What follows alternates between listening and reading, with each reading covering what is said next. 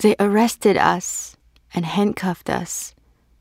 We all knew we would face detention this time.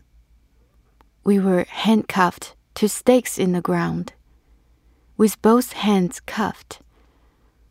In the middle of the night, he started to interrogate us, one by one. Yang Xiaohui and her husband are church planners in a city in northern China. Her husband recently emerged from a year in jail. This summer, she was taken from her kids and went to jail herself for 15 days. How did she end up like this? Why is China imprisoning house church Christians? This podcast aims to follow her testimony of persecution and Christ's power.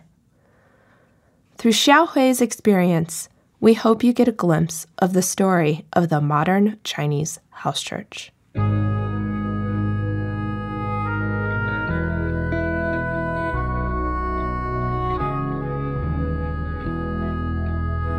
The House Church in China podcast tells the stories of the modern-day Chinese house church. Coming soon to Apple Podcasts, Spotify, and more. Subscribe today to hear new episodes as they release.